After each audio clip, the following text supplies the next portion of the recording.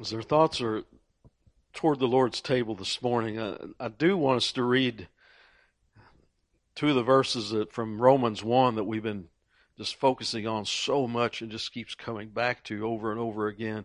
That verses 16 and 17 in Romans 1. And then we're just going to talk about what Jesus has done. What he has done. Talking about the gospel. Romans 1, 16 and 17 from the New King James Version. For I am not ashamed of the gospel of Christ, for it, the gospel of Christ, for it is the power of God to salvation for everyone who believes, for the Jew first and also for the Greek. For in it, the gospel of Christ, for in it, the righteousness of God is revealed from faith to faith, as it is written, the just shall live by faith. Let's pray once again. Heavenly Father, help us to know you more, as Brother Scotty said. Help us to know you more. Oh, Holy Spirit, be our teacher this morning. Draw us close to Christ. Draw us close to the cross. Help us to see the power of the gospel this morning. And it's in Christ's name I pray. Amen. You'll just read a lot of scripture this morning, very familiar. You've heard throughout the years on Communion Sunday. 1 Corinthians, first chapter, verses 21 through 24. For since in the wisdom of God, the world through wisdom did not know God, it pleased God through the foolishness of the message preached to save those who believe. Who does he save? Those who believe. And I know I talk about that so often, but I hope you see how often it's in Scripture. It keeps coming back to that. It pleased God through the foolishness of the message preached to save those who believe. For Jews request a sign and Greeks seek after wisdom, but we preach Christ crucified. To the Jews a stumbling block, still is today, isn't it? To the practicing Jews, they're still waiting for a Messiah who hasn't come. And so Jesus Christ is a stumbling block for them. But we preach Christ crucified, to the Jews a stumbling block, and to the Gentiles foolishness. The message of the cross is foolishness to those who are perishing, until the light of Christ shines upon them. But to those who are called what? Or called by who? Well, we talked about called saints in the first part of Romans 1. The called of God. How about that? But to those who are called of God, both Jews and Greeks, Christ, the power of God and the wisdom of God. To those whom God calls through Christ Jesus, the gospel, it becomes the power of God and the wisdom of God. That's what Paul said in Romans 1, isn't it? Same thing. The power of God and the wisdom of God. For in it, the righteousness of God is revealed. It is the power of God to salvation for everyone who believes. Christ, the power of God. The gospel message preached that all who believe might be saved, might have eternal life. Christ, the power of God to salvation. All who believe will be saved. Who needs saving? Everyone. Everyone. Everyone born after Adam and Eve, except Jesus Christ, born into sin, children of wrath. Everyone, all are guilty, none righteous. Romans 3:10. For it is written, there is none righteous, no, not one. How about Romans 3:23? For all have sinned and fall short of the glory of God. And then what is the penalty for sin? Romans 6:23. For the wages, for the cost of sin is death. But the gift of God is eternal life in Christ Jesus our Lord. You see, I hope you have these verses memorized, that you can go to, many will say, the Roman road if you're talking to someone and trying to talk to them about their sin, and they're I'm okay. Well, I'm okay. Well, wait a minute. Scripture says all have sinned. All have sinned, that there's none righteous. Because until someone comes face to face with their sin, can there be salvation? Sin is what has us separated. And there must be an acknowledgement of sin. How can you repent of something that you don't even know you have? There must be an acknowledgement of sin. And then the good news, the gift of God, eternal life in Christ Jesus our Lord. The wages, the cost of sin is death. The law of God demanded a sacrifice for sin. And the sacrifice from the Old Testament, the types and shadows that was brought forth, was the sacrifice of a perfect lamb, or a perfect blood sacrifice. Because without a blood sacrifice, no remission for sin. Let's go to Hebrews. Let's read it. Hebrews 9. Let's read verse first. Let's read 19 through 22. For when Moses had spoken every precept to all the people according to the law, he took the blood of calves and goats with water, scarlet wool, and hyssop, and sprinkled both the book itself and all the people, saying, This is the blood of the covenant which God has commanded you. Then likewise he sprinkled with blood both the tabernacle and all the vessels of the ministry. And according to the law, almost all things are purified with blood, and without shedding of blood there is no remission of sin. Let's back up now, verses 11 and 12 in Hebrews 9. But Christ came as high priest of the good things to come, with the greater and more perfect tabernacle, not made with hands, that is, not of this creation, not with the blood of goats and calves, but with his own blood he entered the most holy place once for all, having obtained eternal redemption.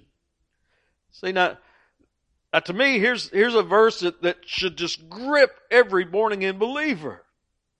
The old covenant, the tabernacle, within it, the Holy of Holies, that only once a year the high priest would enter, the big curtain, no windows inside. This was the presence of God. And inside the ark of the covenant, and upon the ark, the mercy seat. And once a year, the high priest, and only the high priest, after a cleansing, would go inside and would have incense that would cause a smoke to shadow, protect them from the presence of God. And he would offer for the sins of the people and himself upon the mercy seat the blood sacrifice. What did Christ do? The high priest. He went into the Holy of Holies, to the mercy seat. Didn't offer the blood of a bull or a calf, but offered his own blood. The high priest gave himself as a sacrifice for sin. That gets me. That's what Christ did. He gave himself. But with his own blood he entered the most holy place once for all, having obtained eternal redemption. No other sacrifice ever needed again. In fact, what happened to the curtain of the temple? The Holy of Holies was torn when Christ died upon the cross. Now we enter through Christ, no longer into the Holy of Holies and with a worldly high priest, but with Christ, our great high priest. Let's go to Hebrews 10. Hebrews 10, verses 4 through 14. For it is not possible that the blood of bulls and goats could take away sins. Therefore, when Christ came into the world, he said, Sacrifice and offering you did not desire, but a body you have prepared for me. In burnt offerings and sacrifices for sins you had no pleasure. Then I said, Behold, I have come. In the volume of the book it is written of me to do your will, O God. Previously saying, Sacrifices and offerings, burnt offerings and offerings for sin you did not desire, nor had pleasure in them which are offered according to the law. Then he said, Behold, I have come to do your will, O God. He takes away the first, that he may establish the second. I believe that's talking about covenant. It's talking about covenant. By that will we have been sanctified through the offering of the body of Jesus Christ once for all. And every priest stands ministering daily and offering repeatedly the same sacrifices which can never take away sins. But this man, after he had offered one sacrifice for sins forever, sat down at the right hand of God, from that time waiting till his enemies are made his footstool. For by one offering he has perfected forever those who are being sanctified. Amen. Of what Christ has done. That those who are in Christ, who are covered by the blood of Christ, saved, sanctified, justified. 1 Peter 3:18. For Christ also suffered once for sins, the just for the unjust, that he might bring us to God, being put to death in the flesh, but made alive in the Spirit. That's why Christ came. To give himself a sacrifice, a payment, the propitiation for sin. The just one, Jesus Christ, for the unjust, that's me and you. Why? That he might bring us to God. That he might bring us to God. Christ died the atonement for sin. Let's go to verses 19 and 20 in Hebrews 10. Therefore, brethren, having boldness to enter the holiest by the blood of Christ, by a new and living way, which he consecrated for us through the veil, that is his flesh. That's the new and living way we just talked about. The veil of that was separating the Holy of Holies was torn, and now we come into the presence of Christ, coming through Christ to God the Father, the new covenant. In Matthew 26, verse 28, for this is my blood of the new covenant. He takes the way of the old, brings the new. This is the blood of the new covenant, which is shed for many. Why? For the remission of sins. Now, again, I always like to point out this is not just for the Jews, is it? It's not just for the Jews. This is for the Gentiles. Let's read Ephesians 2, just a portion, verses 11 through 13. Ephesians 2, 11 through 13. Therefore, remember that you, once Gentiles in the flesh, who are called uncircumcision by what is called the circumcision made in the flesh by hands. That's talking about the Jews calling the Gentiles the uncircumcision, you see. Verse 12, that at that time you were without Christ, being aliens from the commonwealth of Israel and strangers from the covenants of promise, having no hope and without God in the world. That was us before Christ. But now, in Christ Jesus, you who once were far off have been brought near. How? By the blood of Christ, by the work of the cross. Verses 19 and 20. Now therefore, you are no longer strangers and foreigners, but fellow citizens with the saints, and members of the household of God, having been built on the foundation of the apostles and prophets, Jesus Christ himself being the chief cornerstone. But now for those who have believed, those who have received Christ, now no longer strangers and foreigners, fellow citizens with the saints, members of the household of God. Praise the Lord. Praise the Lord. Colossians 1. Colossians 1. Verses 13 and 14, he has delivered us from the power of darkness and conveyed us into the kingdom of the Son of his love, in whom we have redemption through his blood, the forgiveness of sin. It's all about the cross. It's all about the sacrifice of Christ, the blood of Christ. Drop down to verses 19 through 22. For it pleased the Father, we're going to read from Isaiah a little bit later, and it's going to be wording much like this. For it pleased the Father that in him all the fullness should dwell, that in Christ all the fullness should dwell, and by him to reconcile all things to himself, by him whether things on the earth or things in heaven, having made peace through the blood of his cross. How did peace come? How did reconciliation come? The blood of the cross. And you who once were alienated and enemies in your mind by wicked works, yet now he has reconciled in the body of his flesh through death to present you holy and blameless and above reproach in his sight. It's all through Christ, the gospel, through what Christ has done, the work of the cross. We have been reconciled to God because of Christ's death upon the cross. Forgiveness of sin is only by the work of Jesus Christ upon the cross. Only through the gospel of Christ. It is the power of God unto salvation to all who believe. It's all about Him. It's all about the gospel. In Acts 13, verses 38 and 39. Therefore, let it be known to you, brethren, that through this man, is talking of Christ, is preached to you the forgiveness of sins. And by him, every one who believes is justified from all things from which you could not be justified by the law of Moses. He was laying it down, wasn't he? That through this man, this Christ, is preached to you the forgiveness of sin, and by him everyone who believes is justified from all things from which you could not be justified by the law of Moses. Is there any other way to be justified before God the Father than through Christ? The law? You mean we can't keep the law and be justified? No.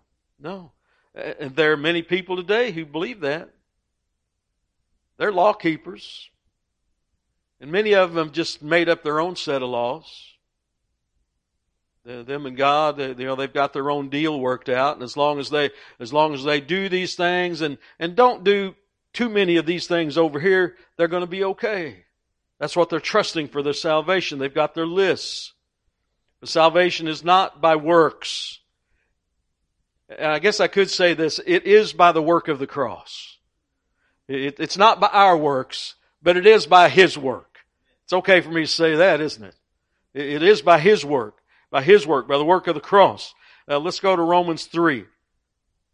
Romans 3. And we're just going to do verse 19 to start. There's no other way than by the gospel of Christ and the work of the cross, not of works, not of the law. In verse 19 in Romans 3, Paul says, now we know that whatever the law says, it says to those who are under the law, that every mouth may be stopped. Now let me pause for just a minute. He had just talked about this in Romans 1, didn't he? That there'll be none without excuse. That every mouth will be stopped. And all the world may become guilty before God. Now, does the law have purpose today? Even yet today? Yes. What does the law do? Reveals sin. The law reveals sin. The law is not sin, but it reveals sin to the point that all the world is guilty, none righteous, no, not one. And the Apostle Paul, he talks about this. Let's jump over to Romans 7, verse 7. What shall we say then? Is the law sin? Well, certainly not. No, it's not sin. On the contrary, I would not have, and this is Paul talking, I would not have known sin except through the law. For I would not have known covetousness unless the law had said, you shall not covet. See, the law is yet our tutor, to put it that way, our teacher, that exposes sin. That it's the helper, the word used by the Spirit to reveal our sin. Let's go to Galatians 3. And we're going to come back to Romans 3 in just a moment, but I want us to bring out these scriptures. In Galatians 3, verses 21 through 25. Is the law then against the promises of God? Certainly not. No.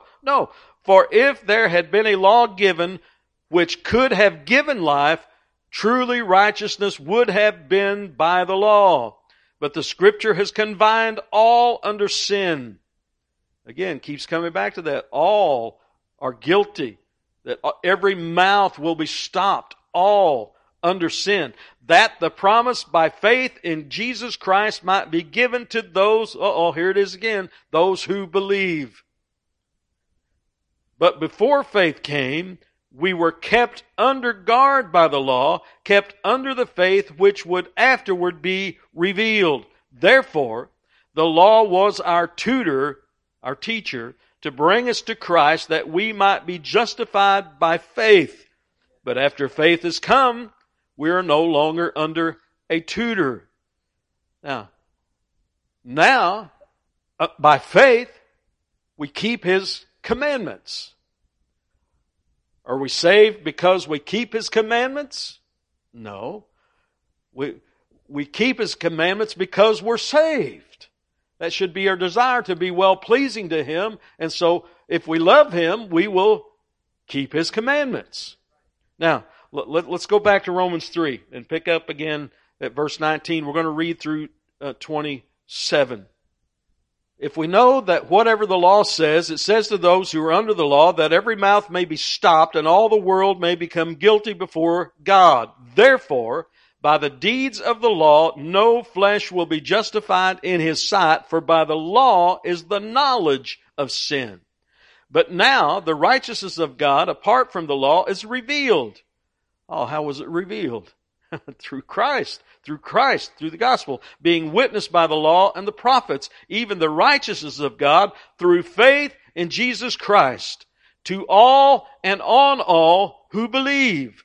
For there is no difference, for all have sinned and fall short of the glory of God, being justified freely by His grace through the redemption that is in Christ Jesus, whom God set forth as a propitiation, a payment by His blood, through faith, to demonstrate His righteousness. Because of His forbearance, God had passed over the sins that were previously committed. Let me pause there. We talked about this a couple of weeks ago. We took it back to that last plague and about the destroyer. But when they saw the blood, what happened? The destroyer passed over. And now, when we're covered by the blood, when judgment comes, what happens? I will pass over you. Whom Jesus set forth as a propitiation by His blood through faith to demonstrate His righteousness. Because of His forbearance, God had passed over the sins that were previously committed. Why? To demonstrate at the present time His righteousness, that He might be just and the justifier of the one who has faith in Jesus. Where is boasting then? It is excluded. By what law? Of works? No, by the law of faith. It is by faith in Christ, in the gospel of Jesus Christ. By faith, Ephesians 2, verses 8 and 9. You know this. For by grace you have been saved through faith. And that not of yourselves. It is the gift of God, not of works, lest anyone should boast. You see, God the Father is a just judge. The penalty for sin must be satisfied, and it was satisfied for all who believe by the gospel of Christ, by Jesus Christ giving Himself upon the cross. You see, the bad news, if you want to call it the bad news, is sin and the wrath of God that is coming upon all sinners. Then the gospel, the good news, is God has provided a way for your sins to be forgiven. And the only way that sins are forgiven is by the cross, the blood of Jesus Christ, the gospel. We were redeemed, purchased, pardoned by the blood of Jesus. 1 Peter 1, verses 18 through 19. Knowing that you were not redeemed with corruptible things like silver or gold from your aimless conduct received by tradition from your fathers, but with the precious blood of Christ, as of a lamb without blemish and without spot. See, all who by faith believe. See, that wholly and completely justified. See, upon believing and receiving Christ, upon being covered by the blood of Christ, see, there was a covering offered by blood. and it was Christ upon the cross. Having believed, being wholly and completely justified, our position before God the Father is now holy, blameless, and above reproach, not because of anything we have done, but because of Christ. But because of Christ. And that justification is an act of God granted through the shed blood of Jesus Christ, and for the true believer can never be revoked. Child of God, know that. Know that. It is an act that cannot and will not be revoked. In John 10, verses 27 through 29. My sheep hear my voice, and I know them. This is Christ. My sheep hear my voice, and I know them, and they follow me. And I give them, what? Eternal life. Not just life until they mess up and take it away from them again. Eternal life. Eternal. From the moment that you are saved, you are now in eternal life.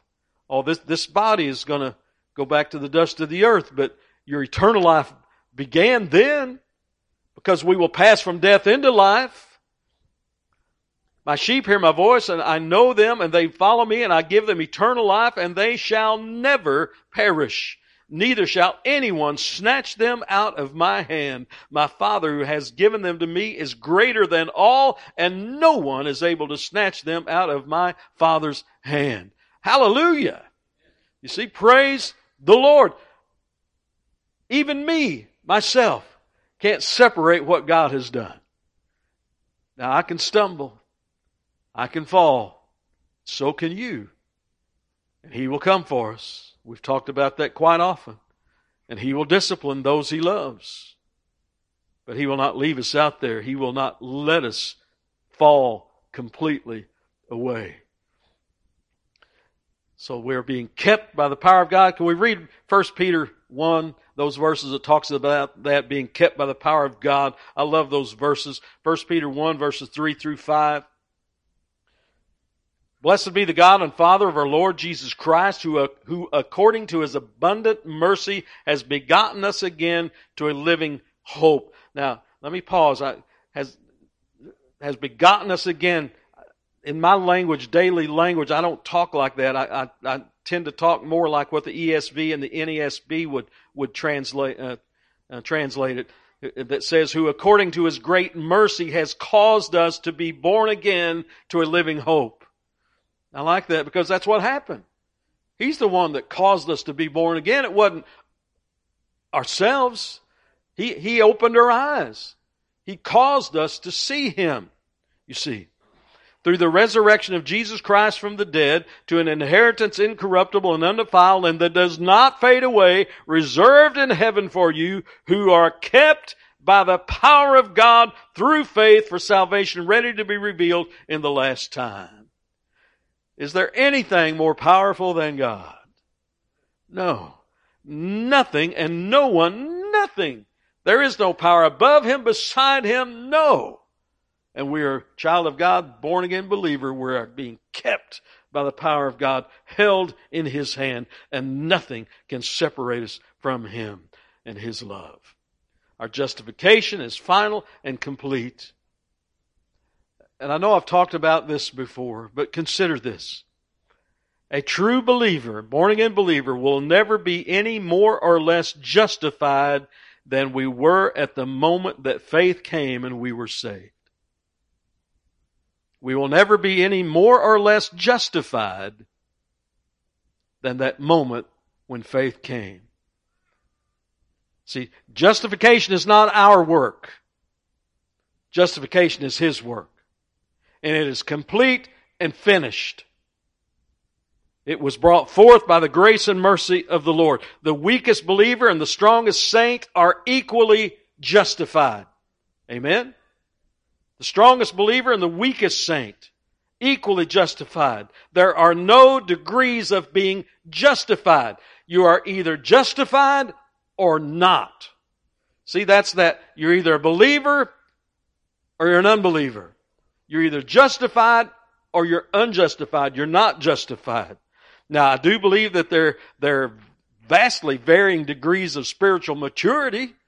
We would all have to agree with that, I think.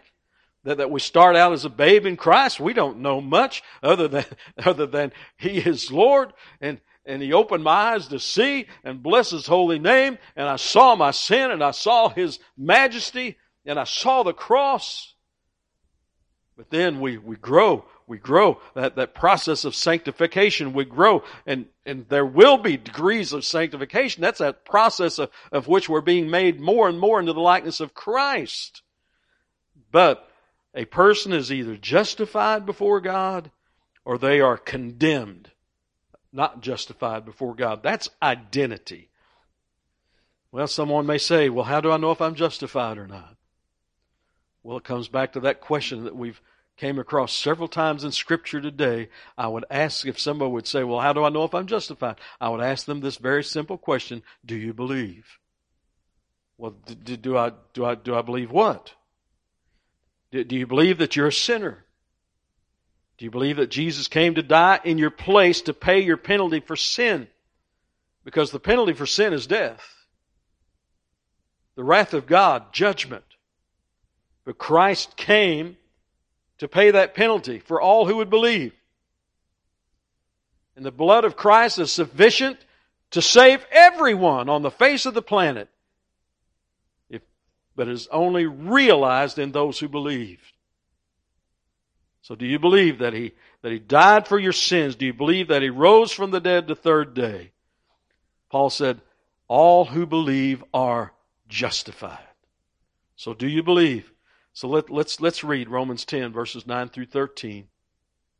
That if you confess with your mouth the Lord Jesus and believe in your heart that God has raised Him from the dead, you will be saved. For with the heart one believes unto righteousness, and with the mouth confession is made unto salvation. For the Scripture says, whoever believes on Him will not be put to shame, for there is no distinction between Jew and Greek. For the same Lord over all is rich to all who call upon Him. For whoever calls on the name of the Lord shall be saved. So we call upon Him in faith. That is not ours. It is ours, but it's only ours because He gave it to us. You see. We cry out in faith because He has opened our eyes to see Him. And we call upon Him. We call upon Him believing. We call upon Him confessing. We call upon Him repenting. And then we'll turn from our sin and follow Him. In John 3, let's read those verses. John 3, verses 14 through 18. And as Moses lifted up the serpent in the wilderness, even so must the Son of Man be lifted up, talking about being lifted up on the cross, that whoever believes in Him should not perish but have eternal life. For God so loved the world that He gave His only begotten Son, that whoever believes in Him should not perish but have everlasting life. For God did not send His Son into the world to condemn the world, but that the world through Him might be saved. He who believes in Him is not condemned, but he who does not believe is condemned already, because he has not believed in the name of the only begotten Son of God. See? Brian, you start out talking about the love of God. Yeah, the love of God. That God so loved the world, He gave His only begotten Son. That's love. That's love. That's love. 1 John 4, verses 9 through 10, 9 and 10. 1 John 4, 9 and 10. In this, the love of God was manifested toward us. Manifested. That means revealed. That we might see. That we might know. In this, the love of God was manifested toward us. How was the love of God revealed to us? That God has sent His only begotten Son into the world that we might live through Him. See, that's love. That's love.